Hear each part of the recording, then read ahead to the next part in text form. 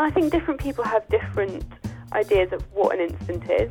You chat to some nursing staff and they'll be like, oh, I think you should report this. And we'd be like, oh, really? I really wouldn't. And I think it's those small things that you feel at the time actually is probably a very minor thing, but actually that's something that can be changed. Hi everyone, welcome back to the Making the Difference podcast from BMJ Quality. I'm Harriet Vickers, once again bringing you ideas and projects from the world of quality improvement. This time I'm looking at incident reporting, why it's important and how to improve it in your hospital. And I've got a really nice, neat example of someone who's done this coming up. But before we get to that, I invited Jen Perry into the studio. She's BMJ's resident quality expert, and I wanted her to tell me all the whats, whys and hows of incident reporting. So hi Jen, thanks for coming in and agreeing to fill us in on all things incident reporting. It's nice to be here. So yeah, let's start with the basics. What is an incident? What actually counts as one? So a patient safety incident is any unintended or unexpected incident which could have or did lead to harm for one or more patients receiving healthcare. And how common do these tend to be? So they are very common. More than 10,000 serious incidents are reported to NHS England out of a total of 1.4 million, mostly low harm or no harm incidents annually. And there were 338 recorded never events during 2013. Okay. And a never event is an event that should never happen. Right, okay. So it might be, for example, using the wrong site when doing surgery. Okay, chopping off the wrong leg, something like that. Yes. Okay. And I mean, that and the things like drug errors would be, I guess, the things that would pop to people's minds. But could you give us some other examples that are maybe a bit less obvious? So there is a type of incident called a near miss. And this is any incident that could have led to harm but did not, either by chance or through a timely intervention. So I can give one from my own personal experience. So when I was working as a foundation doctor, there were 2 patients on the ward in which I worked which had very similar sounding names. And when I went to take blood off both of them, I got their details mixed up. And it meant that one of the patients had a low haemoglobin. And so I ordered a blood transfusion for them. And essentially it was for the wrong patient. Luckily, this was caught by the nurse in charge in time, so it meant that no harm came to the patient. But that is a near miss and something that does need to be reported and learnt from so that it doesn't happen again. And so what's the process that actually makes that happen then? What happens to the data once it's submitted? So when a patient safety incident happens, clinical staff will make a confidential online report via their local reporting systems. And the system that's commonly used in NHS services is Datix. Once this report has been made, there's usually an investigation process. And in a good local investigation, you would expect to get a good description of what happened, have an investigation into the root causes, so understanding why the incident happened. You'd want things to be put right, and for the provider to make it clear what learning has taken place to prevent the same thing from happening again. Across the country, there are lots of organisations that do local investigations very well. However, there are some organisations where there is room for improvement, mainly because the process for investigating incidents is very complicated, or it takes too long, or there is a preoccupation with blame. Okay, so there's definitely things that people can do to make this better where they work. Indeed. And I think the other thing to say is that the reports from the clinical incident reports in England and Wales are then actually fed into a larger database called the National Reporting and Learning System. And clinicians and safety experts analyse these reports to identify common risks and opportunities to improve patient safety. They then can provide healthcare organisations with feedback and guidance to improve safety. Okay, this isn't just going to improve things in your hospital, it's going nationwide, it's going bigger than that. Basically, yes. Great. And I've been asking you to dig around in all of this week. What for you were the bits that really stuck in your head? What do you think the key messages that people should take away about incident reporting? So I think the key messages are that it's everyone's responsibility. GMC guidance describes how doctors have a duty to protect their patients, and they advise that doctors take prompt action if they think that patient safety, dignity or comfort is or may be seriously compromised. And they advise doctors to follow the local procedures where they work for reporting near misses and incidents. But they also have guidance on how to raise concerns beyond this. So if you're not satisfied by the outcome of your kind of local reporting system. I think another key message is that doctors really must promote and encourage a culture that allows all staff to raise concerns openly and safely.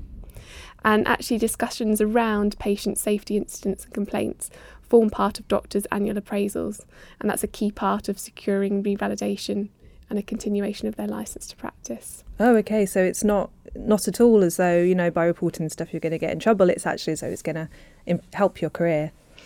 Exactly, yes. I think they are very keen to promote this kind of culture of learning in the NHS. And I think there's another important aspect of this to mention, and that is the duty of candour.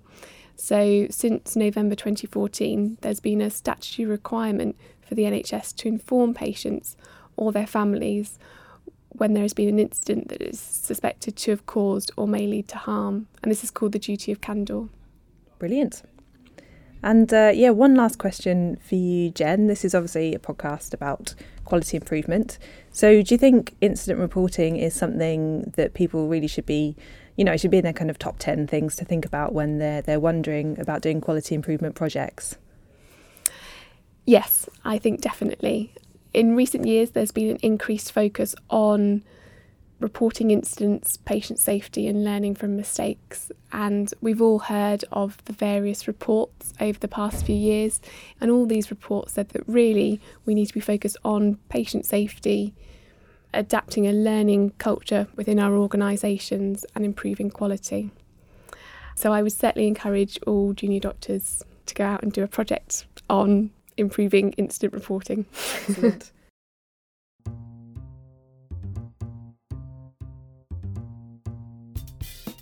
And by podcast magic, here's an example of a project which made a big difference to the confidence of junior doctors in reporting incidents, and also raised the number that they reported. It was led by Emily Houghton when she was an F1 at Royal United Hospital Bath. I spoke to her a couple of weeks ago over the phone about the project.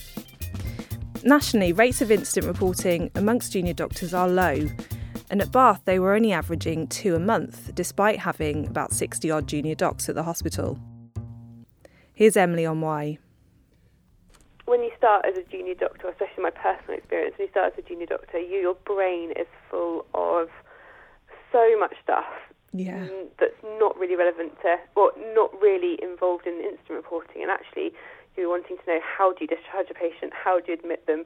What blood tests do I need to do? How do I even order the blood tests?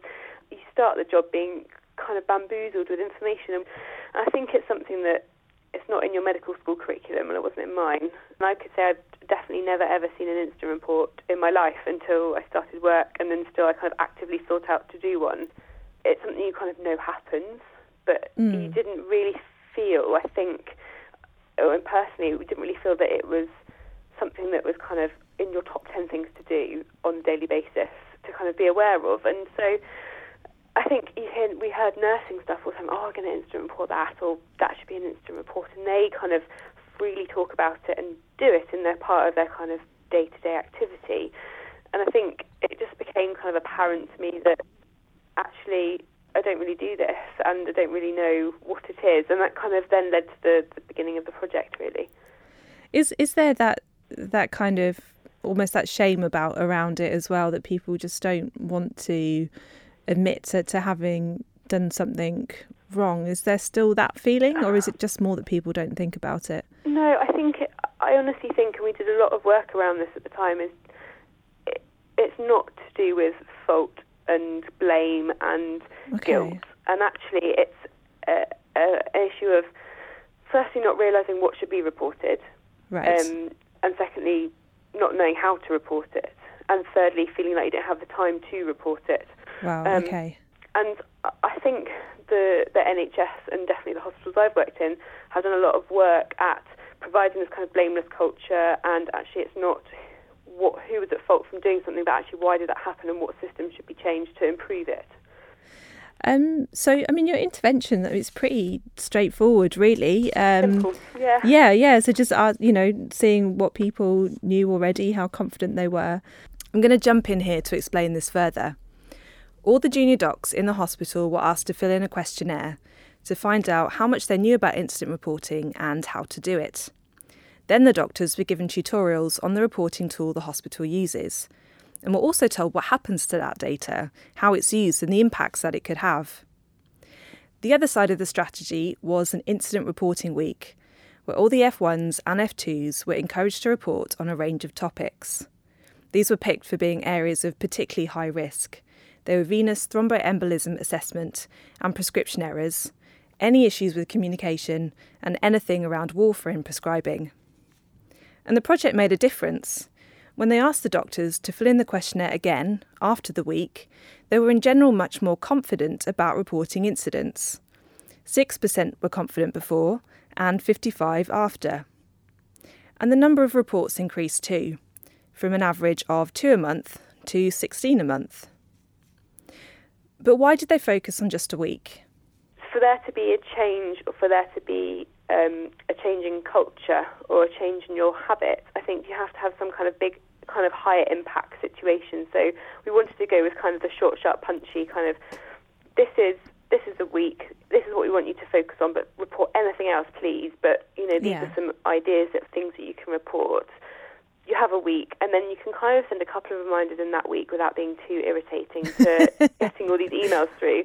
Yeah. And just to see what happens, and then to report back to them kind of straight away afterwards, not a few months later, not 6 months down the line when they've even forgotten what instant, reporting is a week later, these are the results. You guys have kind of, doubled or over doubled your reporting in a week, look of what you've done and what can be done. And I think that probably has a higher impact, personally, on kind of grabbing their attention and actually trying to not fully change their mindset, because that's done over a long time, but actually to make them think. Yeah. And did anything kind of come out of that week? Did you have any changes that were made because of, incident reports that have been made? It's hard to say on kind of that, from that short period of time. I think the Datex team looked at kind of over the kind of year when the junior doctors then were reporting more to kind of see if there is any correlation. I think what the actual project did is basically highlighted the areas where we knew things were being reported. We tended to just report more of them rather than there be any new areas. But I guess that also the bigger impact was reassuring junior doctors that they can report, telling them how to report, and actually making them aware of what should be reported. Okay. And I think, although necessarily that might not change things immediately, that will have a massive impact on their career as they go through. Did you have, what kind of feedback did you have from the junior docs that you were working with? A lot of them found it was kind of reassuring to know what they can do, and found it helpful to know actually how to prescribe, because a lot of people didn't even know where to go on the kind of hospital system to actually be able to do that. And a lot of them said, this is kind of feel you kind of get more empowered to be able to feel that it's okay to bring up things that are small but significant to a patient. The hardest bit, or the bit that found people a barrier to reporting, was the system and the kind of clunkiness of it, and the fact that it would take a good 20 minutes at least. We didn't ever time it kind of officially, but, at least 20 minutes to fill in an incident report. And when you've got a junior doctor working 12 hours when they're not supposed to be there for 12 hours, then to say, we've also got 3 reports to do at the end of the day, that was the hardest bit. Okay, yeah, again, just time, isn't it? Time, yeah. I was really intrigued to see if the project is still going and how it's doing. So I had a chat with Leslie Jordan.